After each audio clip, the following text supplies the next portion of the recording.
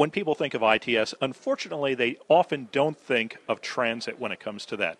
But NJ Transit is doing quite a bit when it comes to ITS. Tell me about some of the projects both on the rail and on the bus side, if you would, please. Well, technology is increasingly important in public transportation, and part of that is because technology is the way to improve our customer service. So we have recently released a mobile app for our customers to use at New Jersey Transit, and that app gives the customers in their smart device real-time information, whether it's train or bus information, light rail information. It provides the opportunity to buy your ticket through your mobile device, and it gives you alerts if something is awry in our transit system. On the behind-the-scenes side, technology is increasingly important. Recently, we were able to significantly improve bus operations at the Port Authority bus terminal, working with our partners at the Port Authority, by using a new starter program. So our starters at the bus terminal used to rely on notebooks and pencils in order to try to figure out what buses were coming in and when might they arrive.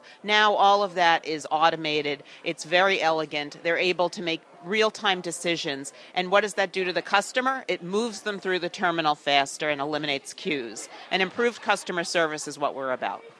You mentioned about how social media is changing how you communicate with your customers. Tell me a little bit about that, if you would, please. Our social media world is exploding. We have followers on Facebook, on Twitter. We use Twitter and Facebook affirmatively to give out information to our customers. So customers give us information about what's happening in real time, and we can communicate and respond to them in real time via Twitter and Facebook. It's fantastic. Ronnie, thank you so much. Thanks, Bernie.